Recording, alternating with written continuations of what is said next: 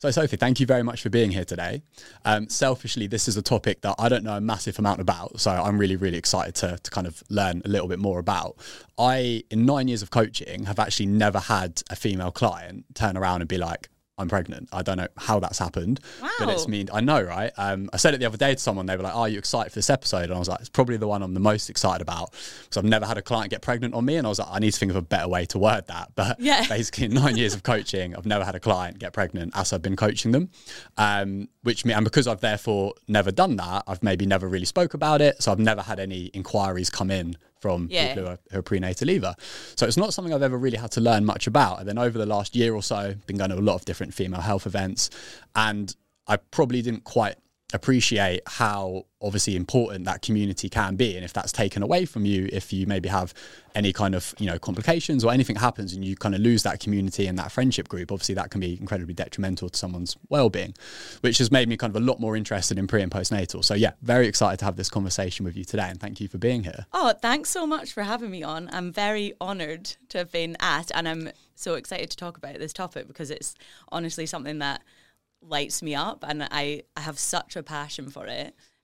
So I'm really happy to be here and hopefully spread a really positive word about exercise during pregnancy and just chat through all the benefits of it. Amazing. Yeah, I think that would be a really great outcome. Is I think there's still a little bit of maybe miscommunication and misinterpretation of the kind of information people are consuming online regarding exercise in pregnancy. And I think some people typically, when they're confused and scared, what do? You just do nothing, right? Yeah. So they stop exercising, or they definitely don't look to start. So I think hopefully if we can share some bits of information today that get people to try exercise in pregnancy, I think that would be a fantastic outcome. Yeah, definitely. I think also so from a client point of view, definitely making sure that you understand how beneficial it is and to not be fearful of movement, but also from a trainer point of view as well, not thinking, I don't have this qualification, I cannot be near a pregnant client. There's so much that you can do, and if we want to really encourage people to keep exercising, we need to kind of take away that fear, because I think if we look scared about it, then the clients are going to be scared about it as well. Yeah, 100%. I think that we'll definitely try and get to that, if that's all right, in terms of the PT scope of practice. And but kind of back to the client perspective. So why is strength training and staying on top of exercise important during pregnancy? Yeah. Okay. So if you look at the Active Pregnancy Foundation, their kind of general guidelines to exercising or to activity during pregnancy is that you do 150 minutes over the week, and that's to include 2 muscle strengthening or kind of balance sessions. So I would like to say as well that it's not just exercise, it's activity as well. So if you're in the place where you're like, oh, I'd love to do all this, exercise that I've seen on Instagram, or, I'd love to get a PT, but you can't afford it because we're all in different places. First of all, any kind of activity is going to be beneficial during pregnancy, whether that's upping your walking, gardening, videos that you've done that you can do of the Active Pregnancy Foundation has live workouts that you can do. Cool. First of all, just to say that it doesn't have to be specific prescribed exercise as such, but my passion is strength training during pregnancy, so that's what I'm going to be talking about, and that is my job. So from a strength training perspective, the way that your body kind of changes during pregnancy is that there's quite a lot of postural changes. So obviously, if you're listening to this, you can't really see it, but if you think about the bump growing, everything is kind of happening at the front of the body. So what's happening is that the shoulders might start to round, your pelvis is going to shift, so it might tilt forwards, it might tilt backwards, which is going to change the way that your muscles are balanced, and your center of gravity shifts forward as well. So generally what's going to happen is that some muscles are going to become tighter and some muscles are going to become weaker, which then leads to aches and pains that you might experience during pregnancy. And it's kind of been in the past said that you just need to put up with these pains, but actually what we're finding now is that pain doesn't have to be a requirement of pregnancy. There is things that you can do to help with that pain.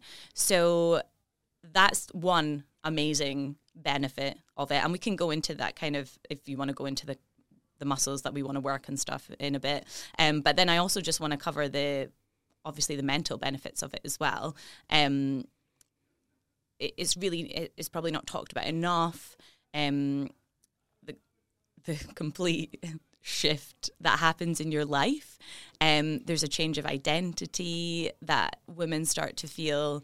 There's so many hormonal changes, and by getting your exercise in, it's also going to lift your mood. So that's 2 pretty good starting points for starting strength training during pregnancy. Yeah, I'd say, I mean, you probably shouldn't need any more reasons to start strength training. I'd say there's pretty strong points to begin with. Yeah. Better for your mental well-being and less pain sounds like a pretty good good outcome. Yeah. I mean, let's talk a little bit about that. So that was really interesting, obviously, from a postural standpoint. Pelvis potentially changes position, center of mass changes. That sounds so obvious when you say it like that. Not something I'd ever really obviously considered. Honestly, all of this stuff is so common sense. I think there is a little bit of like a bit of a fear around it, because you think that you're dealing with another life. I mean, you're growing a baby, but I think there is a little bit of fear, and it kind of masks the fact that actually a lot of this is just common sense stuff. Yeah. Yeah, no, that's great. That definitely kind of helps me in terms of like being okay with coaching clients. So at the end of the day, I guess our job is to solve problems, right? So if you've got a client and they can't squat and they can't control their center of mass, whether that's because they're pregnant or not, I'm essentially just trying to solve a problem and get them to move in a way that kind of looks squatty. Yeah, so, exactly. Yeah, what's the difference? No, that's cool. That's really useful. But so yeah, in terms of obviously there's some kind of changes there. So for someone that is maybe trying to train themselves through pregnancy, they maybe don't have a coach. What do some of those considerations look like in terms of choosing exercises and how to train around those potential changes to things like pelvis position and center of mass? Yeah, so okay, I'll talk about it through the trimesters, because that's quite a nice way to think about it. So general points I would say to focus on would be strengthening your posterior chain. So that's basically the back of your body. So what I said before about everything kind of happening at the front of the body, we want to really focus on strengthening the muscles that are at the back. So if you think about your hamstrings, your glutes, the back muscles, that would be like a really great starting point for you to focus on. So for example, your squats, your hip thrusts, any kind of rowing and pulling motion is a really good place to start if you're putting together a workout for yourself. I would definitely then start to include some balance work, because your balance can start to feel a little bit off. So that would be like another general thing that I would focus on. And then if we talk about kind of going through the trimesters, so in your first trimester, tends to be that there's quite a lot of sickness, tiredness. I'm talking from like a general point of view here, but usually that is what tends to happen. So it might be that actually your training doesn't feel the same as what it did before. Nothing in terms of exercise selection is really going to change that much during the first trimester, but it might be that you need to take any kind of conditioning elements out of it, because you might be feeling a little bit more tired, you might be feeling nauseous, and maybe starting to think about what the exercises that I said before, strengthening the back of the body. Then as you move into the second trimester, it's funny, a lot of my clients will literally one day just flip and be like, I feel so much better. And I'm like, wow, that happened literally overnight. And they're like, yeah, that is what it felt like. So you start to feel less nauseous, less tired, hopefully. And then once you get into that second trimester, you want to try and keep the volume of your sessions up. So between 0 and 20 weeks, that's when you want to keep the volume up. So you're kind of thinking between 8 to 12 reps when you're doing your strength training, because your placenta is essentially forming in that first 0 to 20 weeks. One thing I haven't covered as well is breathing. So breathing is going to be super important during your whole pregnancy. Try to put it in the simple way as possible. Basically, as the bump starts to grow, it's going to press up on your diaphragm. So that's just located at the bottom of your ribs.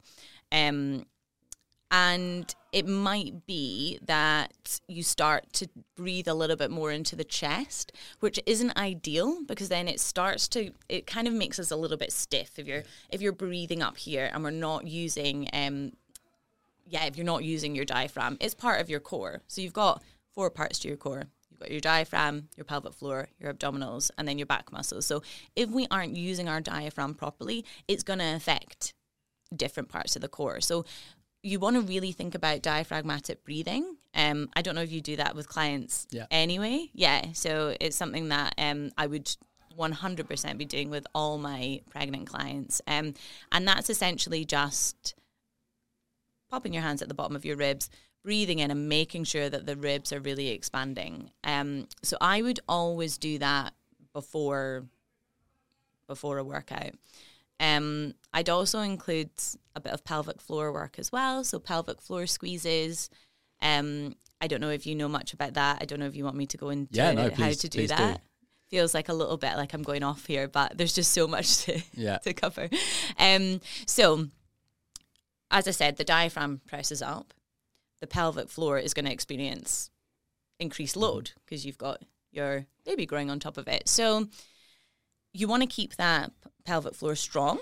So you want to be including pelvic floor squeezes. And I would say at the start of your workout, it's a good place to be doing them. I think the recommendation is that you do them every day, but, realistically, we're probably not going to remember to do that. I don't know. I probably wouldn't. So I always include it with my clients just to make sure that we're doing a little bit of pelvic floor strengthening. It's a muscle you can't see, so it's one we want to make sure that we are including. And to do that, there's different images. They've actually done a study on how best to engage your pelvic floor, because obviously as a coach you can't see it working. You've just got to feel it. So in the study, what images did they say? They said, so imagine you're attaching a zip from your bum hole up to your belly button and you're trying to zip it up. Right. Feel that? I feel something. I'm not sure if it's right or not. The second one was, imagine that you won't be able to do this one, a straw stuck up your vagina and you're sucking something really thick up like Guinness. That was the second one. And the third one, so the one that they found in the study that was the most effective way to engage your pelvic floor was to hold in a fart, which we've all done at some point. Should have just started with that one. Yeah, I've nailed that one already. So that's what I say to my clients. Just imagine you're holding in wind and then you're completely relaxing it. And that's something that I would always do at the start of sessions, would be the breathing and the pelvic floor work. Hey, it's Leo here. Just very quickly interrupting this podcast episode to share with you a really exciting announcement. The Nexus team are now available to take on new one-on-one online nutrition clients. So if you're interested in working with myself or anyone on the team for your nutrition, health, or body composition-based goals, then follow the link in the show notes and you can see all of the information on what that might look like to work with us. How long would kind of those holds be for on the pelvic floor? Yeah, so you want to do a mix because you've got slow twitch fibers and you've got fast twitch fibers in your pelvic floor muscles. So the fast ones are like for when you cough and it's got to hold in that pressure, and the like a really big fart. Yeah. Got huge it. one. Yeah. No, Got it. Yeah. And then the slow ones are like, when you're on the bus and you really need a wee and you're like holding it in, that vibe. So you want to do a mix. So I think the recommendation would be to do it every day, and it would be 10 fast ones. So that would just be like a flick. So you would think squeeze, release, squeeze, release. And the slow ones you're trying to hold for 10 seconds and then release. So if I was teaching it to a client, then I would just at the start of the session do 10 quick ones and then 10 slow ones, because then at least it's been covered. So breathing and pelvic floor, and I would do that throughout the whole pregnancy. And then carrying on into the second trimester, you would definitely include, as I've said, kind of glute strengthening, and then you would want to include, again, that balance work. I'm trying to think what else. And this is when you would start to modify. So the bump is getting a little bit bigger. And again, what we said about common sense, you would just modify to where the client's at, because everyone's going to be different. And if you're feeling like you're doing a squat and it doesn't feel quite right, the bump's getting in the way, or if you were to do a deadlift and it was getting in the way, you would then start to raise the plates up and change it. So it's really just about modifying exercises to accommodate to where you're at and where your body's at. When it comes to the third trimester, you are carrying on with those modifications, carrying on with that breathing and pelvic floor work, and then I would start to do a little bit of hip mobility in preparation for birth. So that would include standing and moving in external rotation. So that means that your toes are turned out and you're in quite a wide stance, and that is going to open up and mobilize the top of your pelvis. Then moving into the middle of your pelvis, that's things that would be, it's hard to do it without actually showing it. So if you imagine walking on a pavement, so one foot is on the pavement and one foot is on the road, and it's that kind of sideways motions, that would open up the middle of the pelvis. And then to open up the bottom of the pelvis, you would be doing movements with internal rotation. So that means that your toes would be pointing in and your heels would be pointing out, and that would just open up the bottom of the pelvis. So it's kind of, your pelvis is going to get a little bit stuck as you get more pregnant, so it's just including movements that are going to help to mobilize that area. Yeah, awesome. It's quite a lot of information for you there. No, that's good. I've got a few questions from all of that. I mean, firstly, I imagine if you're pregnant, you've probably done a bit of research. You know kind of what the trimesters are. But for any coaches listening, can we just define like the length of like trimester 1, 2, and 3? Like where, so I would just usually say 3, 6, 9 simple months, basically. Cool. Yeah, 12, 24. They can go up to 40, but it would usually be like 38. Cool, 39 perfect. weeks. That was a simple one. Yeah. The breathing, I found that obviously really interesting. Again, super obvious when you think about it, that diaphragm's going to be pressed up. And I think for anyone listening that kind of like maybe laughed at that and went, everyone knows how to breathe.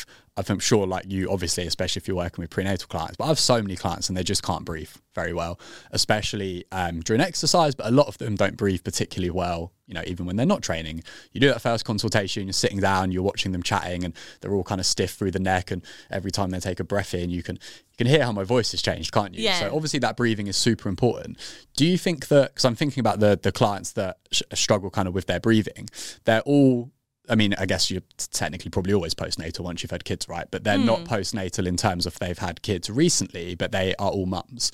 So could that potentially have been when that dysfunction started, that their breathing changed during pregnancy and then they just haven't really relearned how to breathe? Or do you think that's not related at all? I definitely think it is.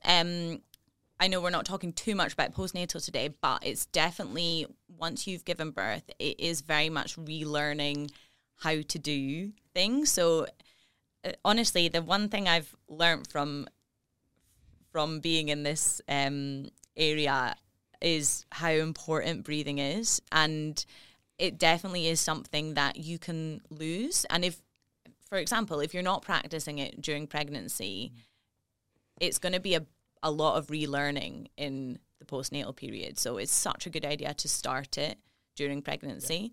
Makes sense. Yeah, because it can be quite a hard one to relearn, especially if you've been breathing up in your chest for such a long time. I'd say as well, breathing is super important in managing your intra-abdominal pressure. So knowing when to breathe in exercises is very important as well during pregnancy and postpartum. Yeah, interesting. I've never really correlated the two like that until you said that. But obviously when you said like, do you have clients do diaphragmatic breathing, and do you look at that, I'm thinking like, yeah, of course, because half of them don't know how to breathe. And I'm only just now starting to realise that they are mostly also the mums. So that's interesting. Yeah, I think it's hard to get across how important it is, because I totally get it. You're like, but I breathe every day. Like there's nothing wrong with it. But a lot of causes of, if we talk about diastasis, prolapse, you know, common things that happen during and after pregnancy, a lot of it, the foundation of recovery, from what I've spoke to women's health physios about, is breathing properly. And that is really like the foundation of it all, and that's where you build from. I mean, I imagine obviously you're potentially a bit more stressed in pregnancy, especially at the start, because you're probably a bit like, what's going on? Yeah. And considering our breathing can very much control that kind of parasympathetic and sympathetic nervous system, I imagine the importance of breathing actually goes up, if anything, when pregnant, to kind of help control that stress response. Yeah, 100%. I think for me, what I've said to clients that it makes it click a little bit more is mentioning that, you know, this is actually core work that we're doing as well, on top of all the other benefits of breathing. Like we are literally working our core when we are breathing, if we do it properly. And core is there's so many myths around core during pregnancy, isn't there? So I think that's when it kind of clicks and you're like, oh, okay, I understand why this is important now.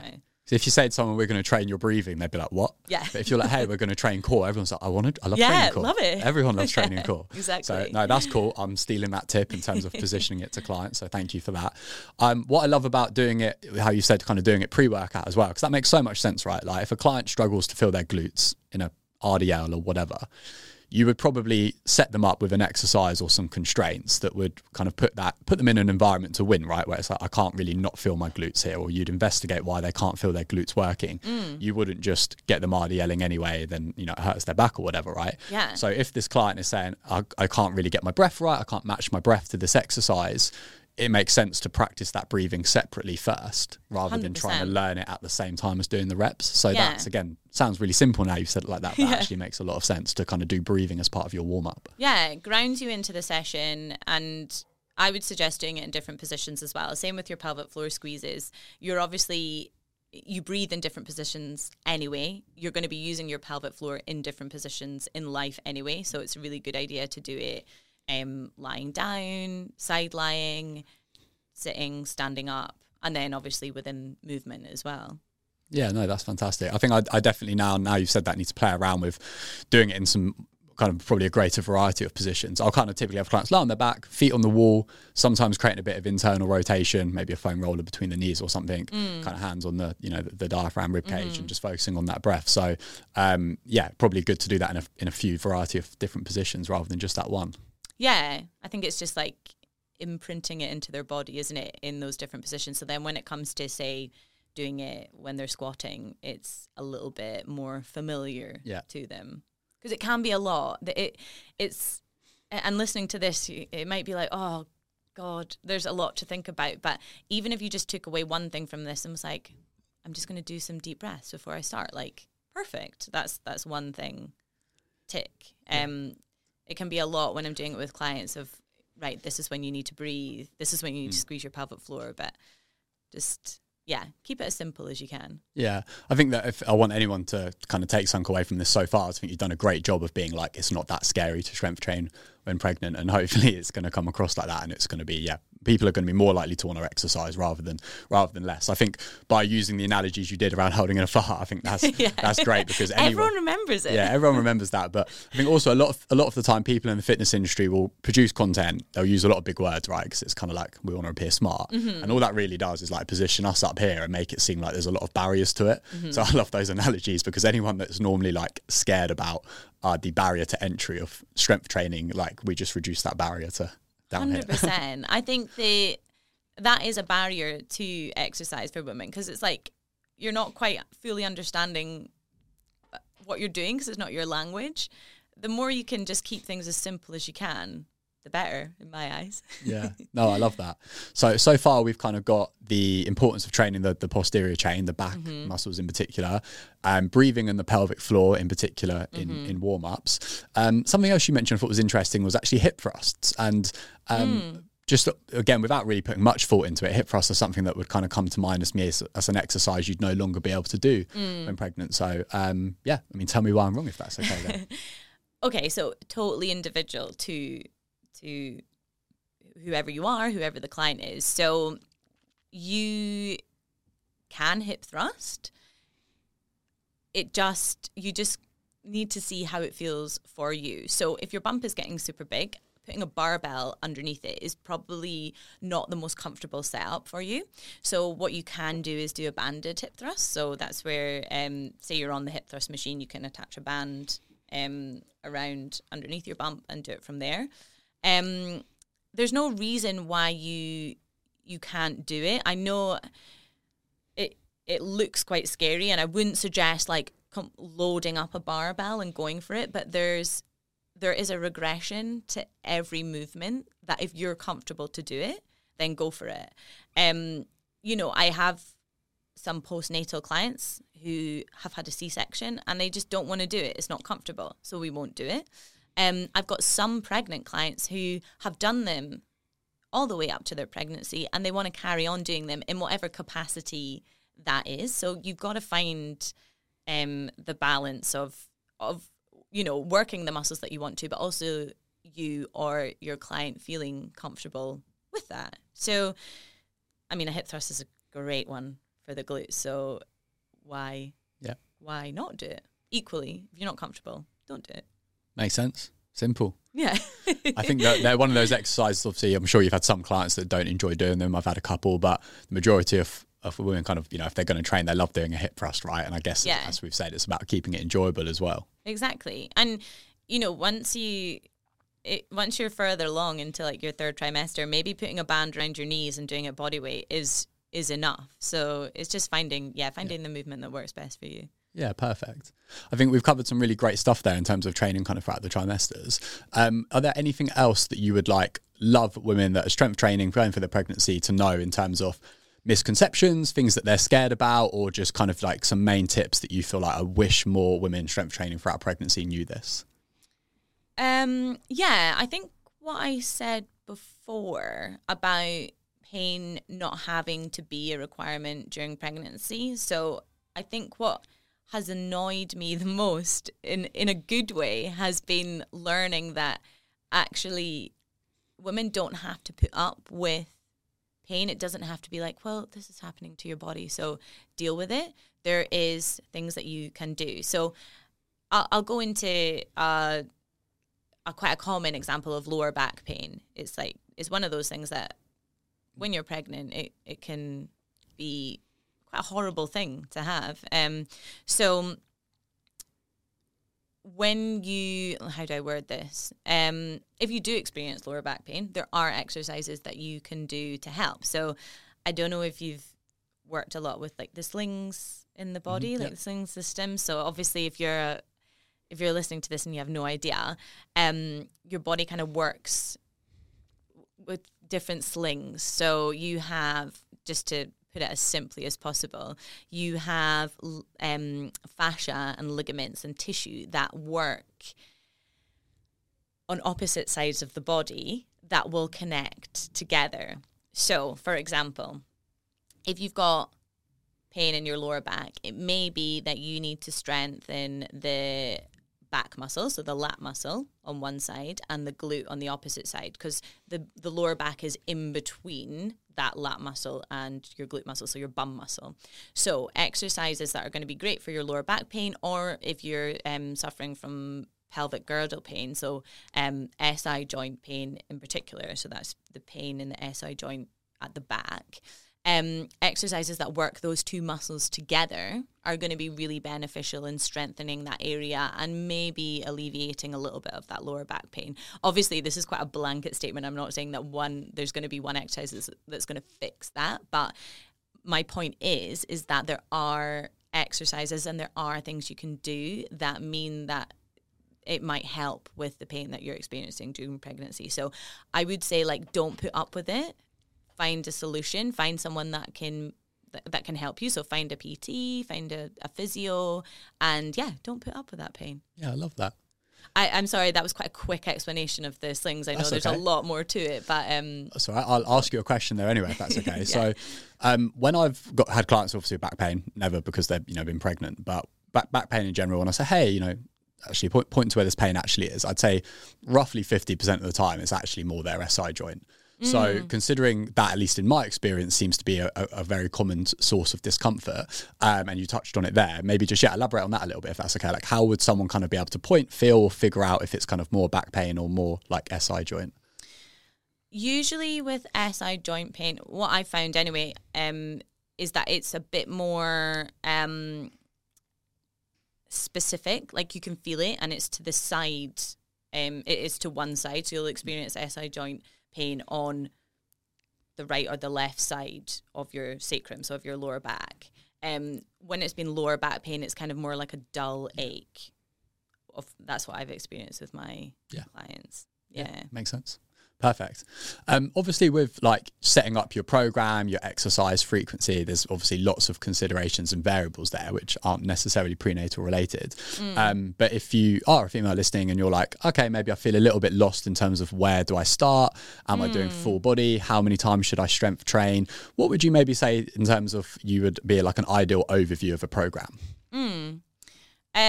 Frequency wise, going back to Active Pregnancy Foundation, they suggest 2 strength training sessions a week. But it's totally to the individual. I would say full body sessions every time. A lot of my clients are coming twice a week and it's 2 full body. It really depends on what you did before. You're not really going to come in and have not done anything and then crank it up to 3 sessions a week. You got to make it work in with your lifestyle. Your life is changing, so you got to make it fit in with what you're doing. So start with 2 strength sessions a week if you can, and then fit in your other activities around that. And remember, I said it doesn't have to be prescribed exercise. It could be anything. Whatever you enjoy doing. Whatever you love doing, I love that. I think hopefully so far you've done a really great job of making it seem less scary and complicated in terms of what to do, but also, I hope so. and also reduce kind of that barrier of like the frequency. I think so many people are obviously either used to training 4 or 5 times a week and maybe they can't continue that anymore and they feel like 2 is a bit pointless, or for people who aren't currently training, just like 4 to 5 is just, either scary or it's just not attainable, right? So hearing that 2 times full body a week is more than enough, I think hopefully is, going to resonate with a lot of people. Yeah, exactly. I think you've got to look at things differently now. You've got to think, right, I'm actually training to stay healthy, to stay strong during pregnancy and then set the foundations for postnatal. So wherever you're at, it may mean that you need to drop it down a little bit. It's hard. Everyone's so different. Yeah, don't compare yourself to other people as well. Do what works best for you. Yeah, I think that's obviously fantastic advice all around when it comes to exercise, isn't it? Yeah. But yeah, even more important to kind of listen to your body here. Yeah. Are there any like kind of class styles or types that you wouldn't recommend in pregnancy? So if you're someone listening and you're like, sounds fantastic, I want to kind of get into training to support my pregnancy, don't really feel confident going to the gym by myself, maybe can't afford PT, but are looking at kind of that in-between option of some sort of class type, model. Are there any options there that you wouldn't recommend, or any options that are better than others? Yeah, and classes are such a good option. I'd say from my experience, what's worked really well for clients have been bar classes. Bar is low impact. It's very much lower body strengthening. And it's generally pretty safe. There's not that much that you could do. You couldn't really do any harm in a bar class. To avoid, it's hard. I would say probably a HIIT class with lots of high impact jumping you might want to avoid. You might go in and the instructor might be fully comfortable in giving you recommendations of things to do instead. And it's not to say that you can't join in with what you can, but it might be a better idea to go to something that's a little bit more low impact. So, things like kettlebell classes and anything that's weighted strength training would be perfect. Spinning is great. There's not really anything that would be like, absolutely not, don't go. I remember doing my prenatal qualification at first, and they were like, things you can't do are horse riding, skydiving, something else that you could fall off. And I thought, well, most people probably aren't doing that anyway, so we don't have to really hammer that advice down. Yeah, I think they say bungee jumping as well. Yeah, like no bungee jumping. It's like You probably wouldn't do that anyway. Probably wouldn't. Yeah, probably it's just common sense, isn't it? Yeah, I would say if you're worried about it, ask the who's ever in charge of the gym of where you're going, and just say, look, is there any classes that you have pre and postnatal qualified instructors? Because I know they've definitely done that at our gym before, and they'll be happy to send you a list of classes where they are specifically qualified. Because there's nothing worse than going to a class and the instructor is not comfortable, and it just makes you feel a little bit uncomfortable as well. So I would definitely ask that, and then just say at the start, look, I'm pregnant. If anything needs modified, let me know. And that would be your best thing to do. I think that's great advice. It sounds so simple, but I think so many people don't want to maybe like kick up a fuss at all, or just don't want to like advocate for themselves, right? So I think contacting that gym in advance and asking, like, it's not a big deal. You've obviously got every right to do that. Not at all. And women are scared to take up space.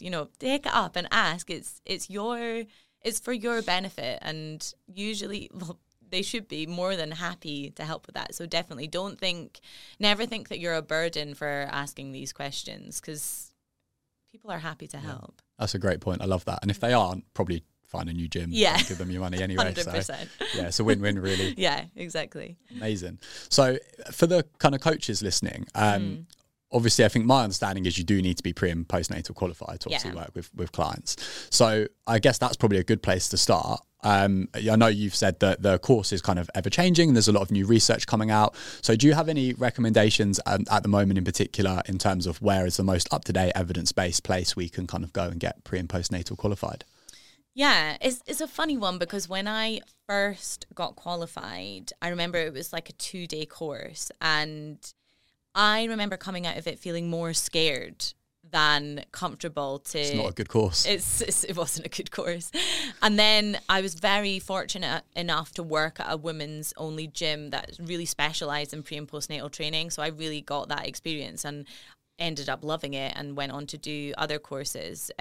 So I think I would definitely recommend, if you're going to do it properly and really invest in a good course. I'd recommend the ones that I did were with a woman called Jenny Burrell and a company called Mama Stay Fit. So it's like Namaste, but with an M. Really great. And then in terms of finding, the latest evidence and research, always the Active Pregnancy Foundation, they offer a short course as well on kind of the most up-to-date research when it comes to exercise and activity during pregnancy. And then what I found really useful is following and also speaking to women's health physios, because, what I should say as well is that we can't say, you've got diastasis, this is the issue here. We've got to then refer out to pelvic health physios. So for me, following them and chatting to them has been really eye-opening. Off the top of my head, like really good ones to follow would be Emma Brockwell. She has her own podcast as well. Helen Keeble and a woman called Gronier Donnelly. Those three are kind of like quite big in the space of pelvic health physiotherapy. So really, really great people to follow. Amazing. Yeah. Make sure we get those in the show notes. Yeah. Would you say great to follow for clients as well as coaches, or who would kind of be your main people to follow if you're a client listening to this and you go, maybe I need to visually see some of these examples that we've described, or potentially just want to look into this a little bit more? I think definitely those three again. There's also... Oh, there's so many good people. There's also a pelvic health physio called Claire Bourne who really breaks things down very well. We've also got a physio at our gym, actually, who's amazing. Should have mentioned her, called Jenny Hughes. And they really break things down in a nice, simple way. And it's always, evidence-based, and they're kind of the latest around that research, so they're good ones to keep up with, because as much as it's so useful when you see people that you followed give birth and exercise, that's what works for them. So don't compare yourself to people that you follow, because it's never going to be realistic for you, is it? You never know what's going on behind the scenes there either, do you? They're just obviously showing little snapshots. Exactly, yeah. something else that's just come to my head there. If you can, or if you're looking for like a gift to give to a pregnant woman, I would definitely recommend getting checked out by a pelvic health physio. I can't tell you how much that helps as a personal trainer as well. So they have, I don't know if you've heard of Mummy MOT. Haven't, no. No. So there's a thing called a Mummy MOT where you go in and you get checked for diastasis, you get checked for your pelvic floor gets checked. It's a really thorough checkup, and they give you a little summary of everything. And when I've had clients come and give that to me, it's just like, oh, this is so easy. They've literally outlined everything that they need to thrive during the postnatal period. And I think that's really the best gift that you could give to someone as well, like something that's really focusing on the mum and her health. Yeah, that's brilliant. And what kind of point is that done at, in the pregnancy? So that's done postnatally. Okay. So that would be, you know how you get like your 6 to 8 week checkup with the GP? Yeah. It's known for not being super thorough. So it's a great idea to get that on top. It does cost money. So that's what I'm saying. If it's something that you're just not comfortable like digging out the money for, then potentially a good gift from someone who's maybe stuck for ideas. Yeah, I love that. I'd never heard of that. So yeah, that's brilliant. Yeah, it's great. And is there kind of one main provider for that you'd recommend, or how would we kind of look into that? Yeah, so it is that kind of, it's called Mummy MOT, but there is pelvic health physios that would then just give you a checkup or an assessment, I think it would be called. But if you type in Mummy MOT, then you'll find it come up in different places, cool, like somewhere near you. Sorry, I thought that was like what they called the like doing it as opposed to the company name. No, yeah, that's the company. Yeah, but cool. It's a cool name. Yeah, no, that is a cool name. No, that makes more sense now. Amazing. Is there anything you feel like we've kind of missed that you'd like to go over in terms of empowering women to kind of get the strength training going during pregnancy? I think maybe one thing that we've not covered would be diastasis. It's quite a big topic, but I think it is something that women get quite scared about. So what I would say about that is that so diastasis is the thinning and widening of the linea alba. So that's the connective tissue between your rectus abdominis, so your six-pack muscles. So every woman will experience this at some point to some degree in their pregnancy. So if you're kind of scrolling through Instagram and it's like talking about diastasis and you're like, oh my God, have I got that? Pretty much every woman is going to get that to some extent. It should go away or it should kind of go back to normal within 6 to 8 weeks post-birth. Sometimes it doesn't. And that is something, again, that you can go and speak to your pelvic health physio about, or that you could bring up with a PT and they'd be able to help you with. There's quite a lot of scaremongering around what exercises like you should avoid if you have diastasis. It's not the case anymore. It's not a kind of do's and don'ts list. Just to make it as simple as possible for anyone listening, think of it like any other exercise that you're doing. If you were doing, let's just use a squat again as an example. If you were doing a squat with a really heavy load and you couldn't do it, you would take load off. So if you are doing an exercise with diastasis and you start to see what's called coning, which is when the linea alba kind of pops up because it's kind of that mismanagement of pressure, you don't have to, all you need to do is regress the movement. So a lot of the time it's like, don't do crunches.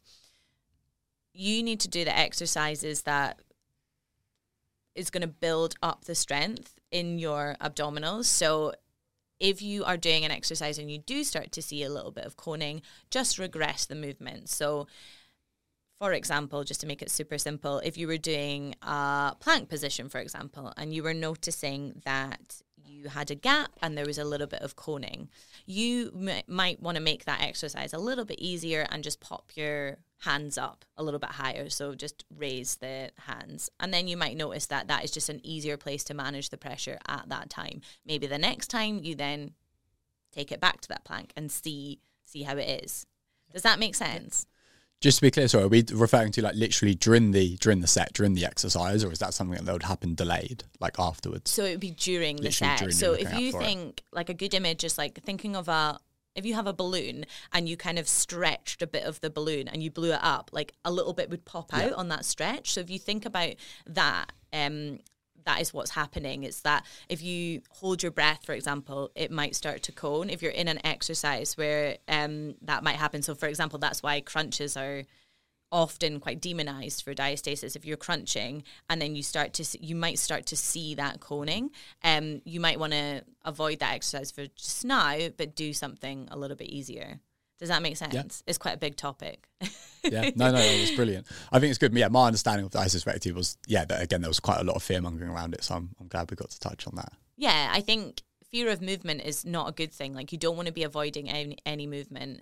It's just useful to think of it simply that if an exercise is not working for you, then take the easier option and start to build from there, like you would kind of with any other like injury or any exercise that wasn't quite feeling right. Yeah, I think that's so key, because it's, at the end of the day, like, it's relative to what's kind of the appropriate challenge for you on the day, right? Whether you're prenatal, postnatal, not relevant to you at all. If you're a guy, like, any injury, as you say, it's just what is the appropriate challenge for you on the day. And you're never going to turn up every day with a consistent level of energy and stress and sleep. So, I mean, that's a really important skill to learn in training regardless, isn't it? Exactly. And those factors are so important, because you probably aren't going to be having any sleep. Your nutrition is going to be off. You might be stressed. So you got to take into account those factors as well, for sure. Yeah. So even more important to kind of auto-regulate your training sessions, right? Yeah, definitely. I know it's so hard when you listen to a podcast and you're like, oh my goodness, so much information.